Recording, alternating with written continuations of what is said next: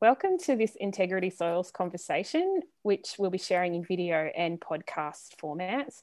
My name's Kim Deans and I'm joined by Jules Matthews. We both work as regenerative agriculture coaches with the Integrity Soils team. I'm based in Australia and Jules is based in New Zealand. At Integrity Soils, we're a team of systems thinkers, coaches and educators, and we love working with innovative land managers to bring their soils back to life and create thriving, profitable and enjoyable businesses. And I'm really excited to talk with Jules today and record this conversation because we have so many cool chats at Integrity Soils where we wish we'd hit record so we could share them. We're actually doing that intentionally today, which has probably got us a bit out of our comfort zone in some ways, but it's still good. But Jules is one of the most passionate people I think I've met in agriculture, and her love of animals and the land shines through when you talk with Jules, as does her love of people. And I'm sure you'll discover that when we have this chat today. But we wanted to jump on and share some experiences Jules is having on a farm where she's working at the moment that are really illustrating this whole principle that regenerative agriculture does not mean we have to accept lower production in our system. So yeah, and she's having that experience in relation to some lambs that she's been raising. So I'd love you to tell us a bit more, Jules, and set the scene, I guess. All right. Thank you, Kim. And yeah, it's always great to hang out with you. And yeah, and let's hope we can record something that's worth listening to today. So just for those of you who don't know the other part of my life, I also manage a farm in a place called Mungaroa Valley, which is just out of Wellington, the capital of New Zealand. So it's a wee farm that used to be a dairy farm, and then it was simply running beef cows. And what we did earlier last year was buy a line of ewes that were ready to lamb, and they lambed pretty much most of them in August and then a little bit into September. And they were a line of 360 odd Coopworth ewes that were in reasonable condition. So we brought them home and we did give them a quarantine drench when we brought them onto the farm.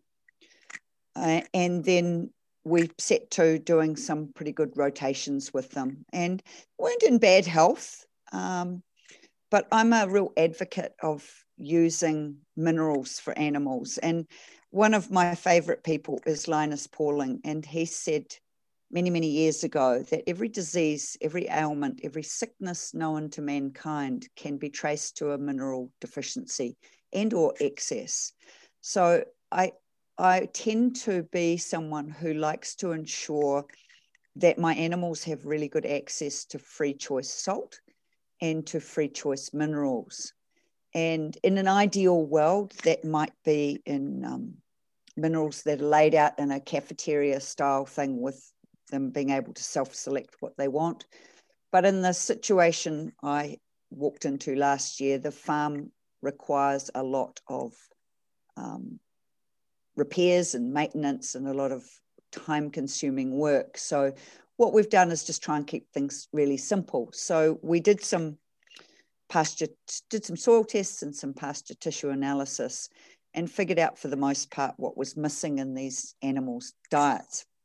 And then went about buying the minerals we thought were the right ones, with the basis being salt, of course, and then kelp and some humates and then trace minerals.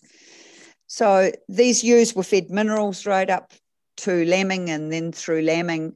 And the way we went about doing our lambing, which is my favourite way to do it, is using a drift lambing method where you let the ewes that have not lambed move ahead to the next paddock and you leave the ewes that have lambed behind. And I like to leave them in their little family groups for a good week or so, and then slowly I sort of work them into larger family groups so that they learn to be in a environment that's got a bigger population. And I often think about that, having grown up in a little place called Huiroa, and I went to a school with 18 children. And then when I left primary school, I went to a high school of 1,000 kids, and it was a little bit like culture shock for me. I hadn't been around that many people, and I went from being really confident in my environment to not having the same level of confidence. And I think it's the same for all animals. When we change their environment, we have to give them a bit of time to adjust. So that's an important thing for me. But during lambing time, I found it really interesting as I would put the mineral out regularly because it rains a lot where I live. And a lot of days I would go down and watch, and the majority of animals at the mineral feeder were the lambs. And maybe for every dozen lambs that would come and go, there might be one ewe. And I sort of found this quite interesting. And over time, we watched the lambs and we felt that they were doing pretty well. And being new to this farm, we hadn't yet set ourselves up with sheep yards and weigh scales and stuff. So we couldn't actually measure weight gain on these lambs. We had to just use our eye.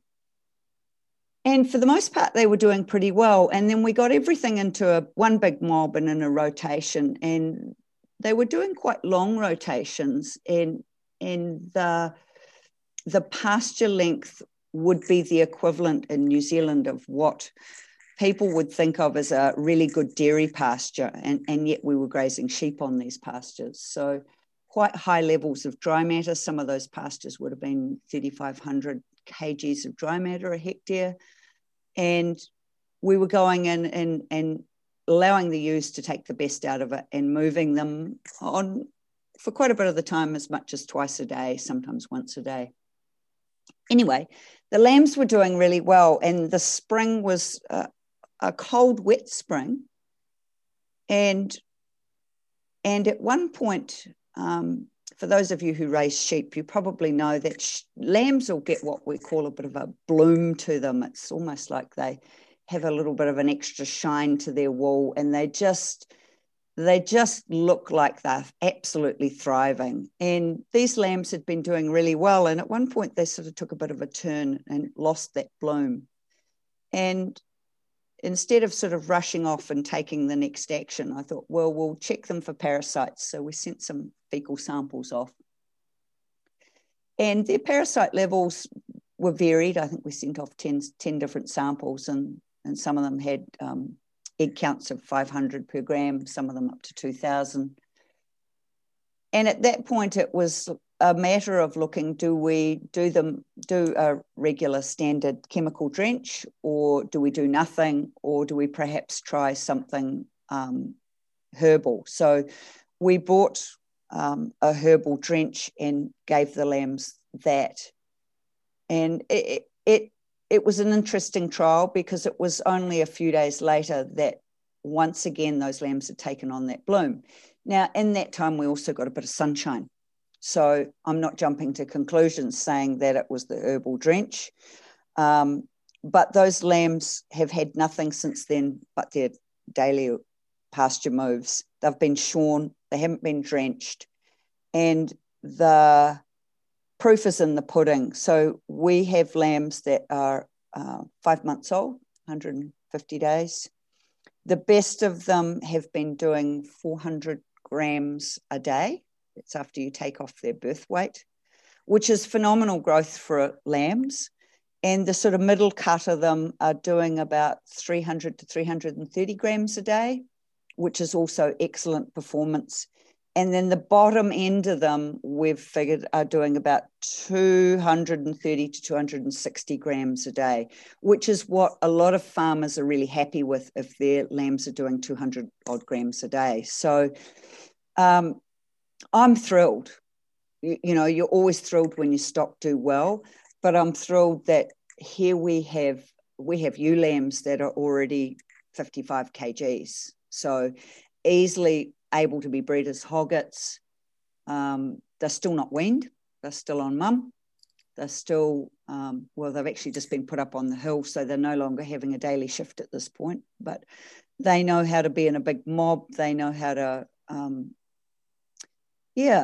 they know how to live in that environment. And it's interesting, I notice when I move the stock, how well those ewes and lambs stay together. Like they don't get mismothered. They've had months of being rotated around, and they've learnt to live in sort of a high density population and to do well. And I know not everyone strikes out with great success when they start mobbing up their sheep or their cattle for that matter, but more so with our sheep. So I think there's a few little things we need to really pay attention to. And one that's always on the top of my list is minerals. So they can really digest and utilize the forage we are giving them. Anyway. Yeah, that's awesome, Jules. And a lot of people do struggle at lambing with rotational grazing, but it is possible. It's not saying it won't work. It's like, how can this work? And, really having that, it's animal welfare at the top of your list of priorities. It does actually build, like you just explained, all the benefits you're seeing, and less drenching and healthy stock. And I think you were telling me the other day that when they were shorn, they were so big, the shearers were complaining about the size of the lambs. well, when they got done, the contractor looked at me and he said, "This will be the first and last time we share these as lambs, because of course you pay a different price for lambs than you do for ewes, and a different price for hoggets as well." So he had, I said, "I'll come and share the ewes and the lambs," and he realized, well, actually the lambs weren't really lambs anymore, but yeah, that's awesome. And I guess when they lost their bloom, it starts you questioning into what's going on, doesn't it? It leads you down this process of, what do we do now? Do we revert back to something like a drench, just the stock standard response, or do we ask questions and look at other ways to work with this? And having that confidence, I guess, isn't it, to stay the course with what you're doing? Yeah, and I think, I've been through the gambit of all kinds of different farming, and have certainly spent my fair share of time in the yards pouring drench down, tens of thousands of lambs' throats. And it's hard work. It's usually that time of year where it's hot and dusty, and it's hard work. It's stressful on your stock. That's often when lambs will end up picking up pneumonia and other issues because of, the conditions and the dust and the stress.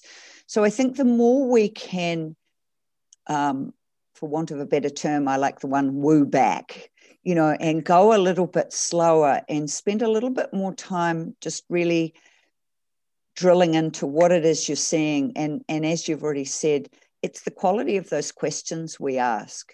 And I think it's difficult when we've been on a program or a bit of a treadmill with our management, and particularly in the sheep industry, where many people have quite clear structure with what they do, and they start drenching at a certain point, and then they drench every 3 or 4 weeks, and that's just standard practice. But when you look at the amount of time, the amount of labour, the cost, the impact of time in the yards on your stock, and also the cost of your drenches and whatnot, and then the long-term implications of drench resistance in your sheep, which is a huge problem here. I think there's some real merit and there's real opportunity for us to not throw those tools out of the toolbox. As I said, I did a quarantine drench when we bought these ewes on farm. But I think more and more we need to really look and ask the question, is what I'm about to do really necessary? And or can I create a program, a health or a wellness program for my stock, so that a lot of these management activities become redundant? Yeah, that's so true. Because we've been almost trained to see parasites in sheep we treat it like it's a deficiency of drenching, when it's actually not. The drench that create, we don't have parasites in a sheep because we haven't drenched them. We have them because they're in the pasture and the conditions are such that those animals can't build up any natural resistance to them. So you're building that proactively, then being rewarded by these amazingly healthy animals. That's the icing on the cake, isn't it? Yeah, and I think, again, this is where you're grazing your pastures at a taller rate or a higher rate, so that those parasites and larvae that are in the grass the animals aren't eating where they are. And I think, that's another thing that's really surprised and delighted me this year, is to be grazing ewes and lambs on feed that even just a few years ago I would have shaken my head and said, what are you doing? That's not sheep feed. But they've just, they've gone like gangbusters. And it's really given me a whole lot more confidence to allow my pastures to rest for longer between grazing, because I think the concern that often comes up for a lot of people is, if I leave my pasture too long, will I suffer in the production arena? Will my stock lose production or not produce at the level I want them to?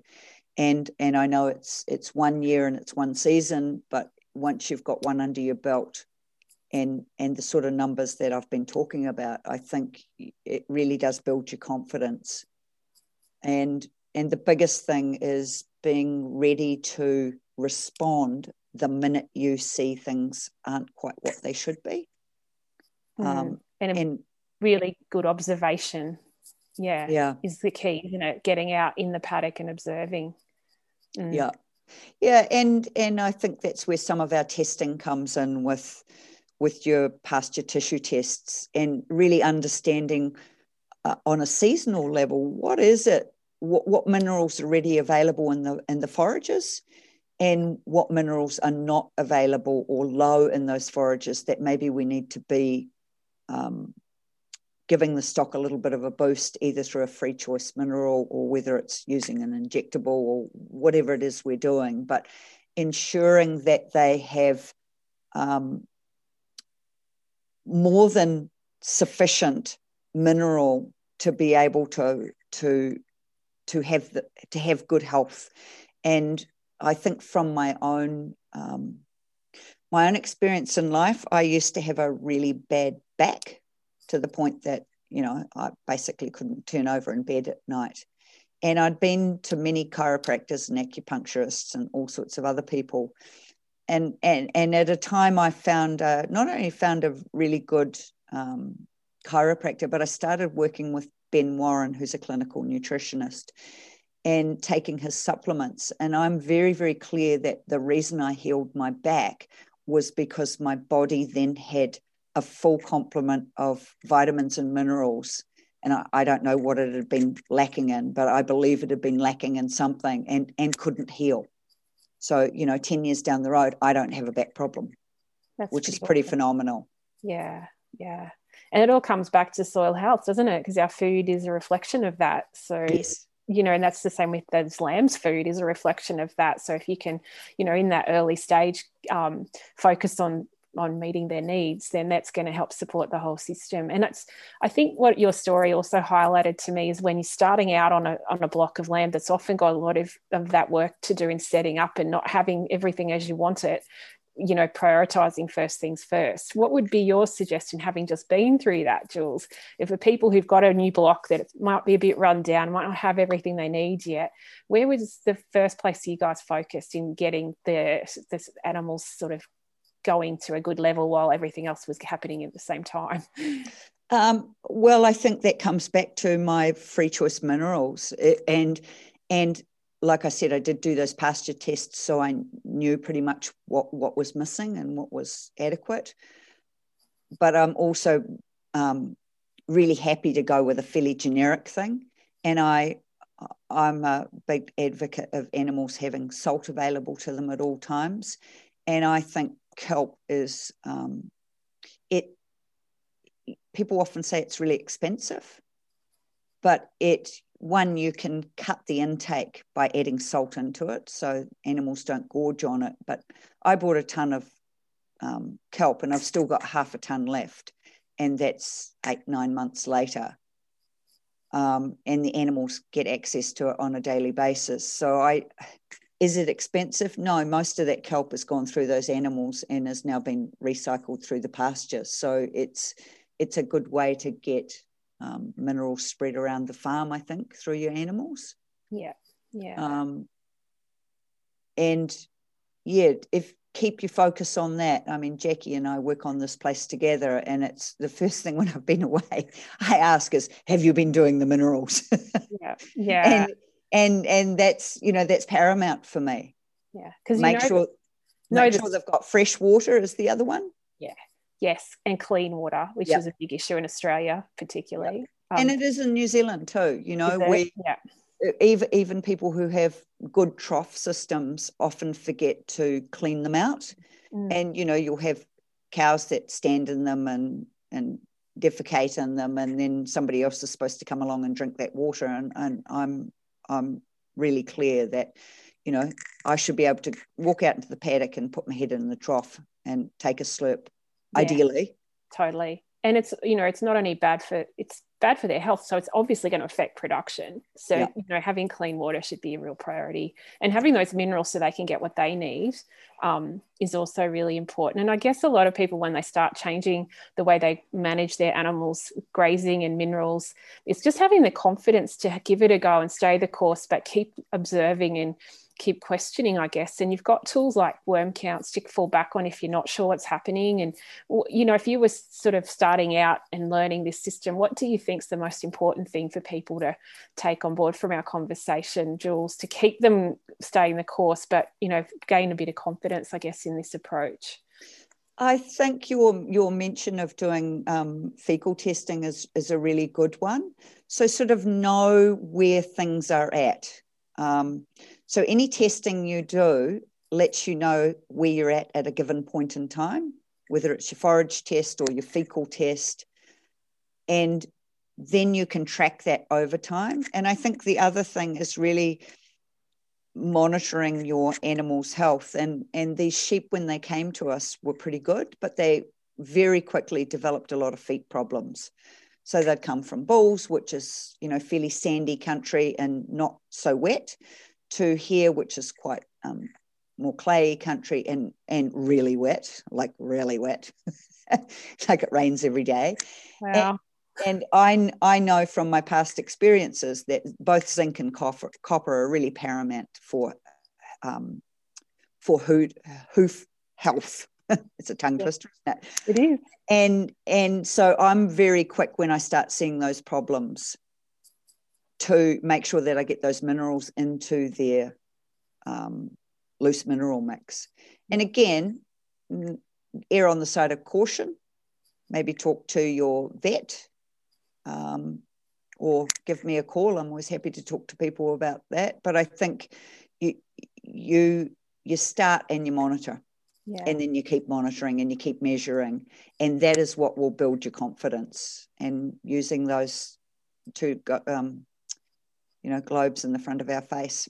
Yeah. And the monitoring becomes more valuable the more you do it, because then you've got more, because often don't experience exactly the same situation twice in a farming system because it's so complex and everything's shifting. But the more you gain confidence in things and how they work, the more easy it gets to make decisions.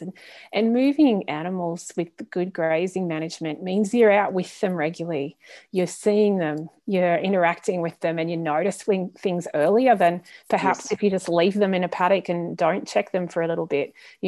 So I think that's the other part of good grazing management, is that you're out there all the time with those animals. Yeah. And you absolutely catch those things early, and fly strike is a problem we tend to have in New Zealand, and interestingly enough, early on we suddenly got some hot weather and we got a few animals getting a little bit of fly strike. And the same thing, you can rush off and treat them chemically, or you can just sort of woo back a little bit, and the use of essential oils is really effective, particularly tea tree oil or eucalyptus or even lavender oil. And, the few that we had, I didn't have quite what I needed in my repertoire, so I just went to the bathroom cupboard and pulled out a bit of lavender oil and a bit of something else I found, and you mix it up in a bottle and away you go. But I think the Australians are really good at using some of those essential oils for things like fly strike. And my understanding is a 1% solution of tea tree oil will give you about 6 weeks effective protection against fly in the sheep, which is, I mean, the cost of that alone in New Zealand, I don't know what it is, but for a lot of farms, it's another big expenditure, and it's also another big impact insofar as the need to handle your stock, jet your stock and treat them and do all that. So the more we can avoid those problems, the better off we are. We find good results with sulfur in the free choice lick to help reduce the fly strike and reduce external parasites like lice, or even fleas on dogs. A little bit of sulfur in their food, like amazing what you can do. To kind of prevent those problems before they happen. And you sometimes are going to get really wet weather in summer and have fly issues, but when we were running the Dorpers, rarely had an issue because we had a lot of sulfur in the licks and they were Dorpers, so more withstanding than Merinos. But just always constantly questioning what nutritional support do we need. And that, you mentioned dogs, and I'm a pretty big lover of my dogs, and I do the same with them, and I've done it for decades now, but my dogs get a combination of kelp and crushed linseed and brewer's yeast and a few other things like that, and I mix it in with their kibble or sprinkle it on their meat or whatever, but they get that regularly, and I never have to treat my dogs for fleas or none of that. And I think because they've got such rich oils in their coat, and they're really, really healthy, so they've got that resilience. Yeah, no, I swear by the sulfur. When I first met Angus, he was onto that trick and I wasn't. My dogs were covered in fleas, and the minute they started having the sulfur, fleas were gone. Yeah. And I had never been able to keep fleas off the dogs until that. Yeah. And it was that simple. And it's so, and those other things you're doing even better, like just that whole, it's creating that whole system health, isn't it? Whether it be us or animals and our soil, we always get rewarded. We do. And I think what you just said is really important too, because what it points to is once we have a knowing, once we have an understanding of something, that's when our confidence really grows. So, I have a real understanding of fleas and dogs and health and all that sort of stuff. So I'm really confident in my actions.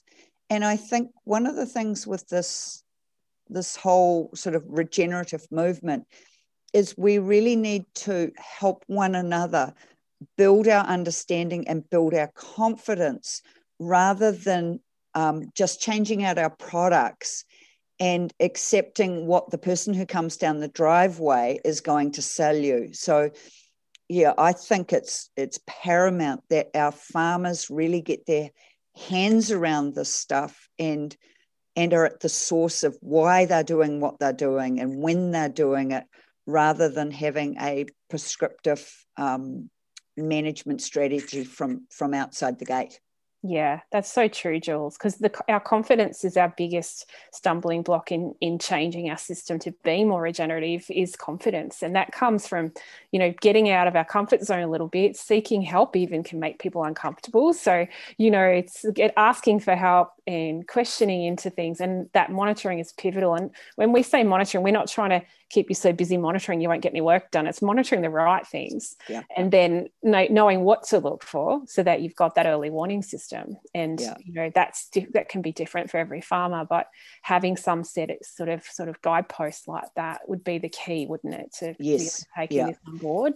And getting it's okay to be uncomfortable. I mean, I question myself all the time, and I'll say to Jackie, I hope we've got this one right. Yeah. And you don't know until you've done it. No. And, talking to people like Hamish Belsky is always really great, because, Hamish will readily admit, I did this and it worked, or I did this and it didn't work, but this is what I learned from it.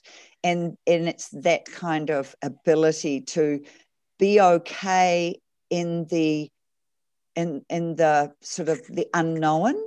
And I think we've created farming with a lot of structure around it, and people have really clear actions that they take.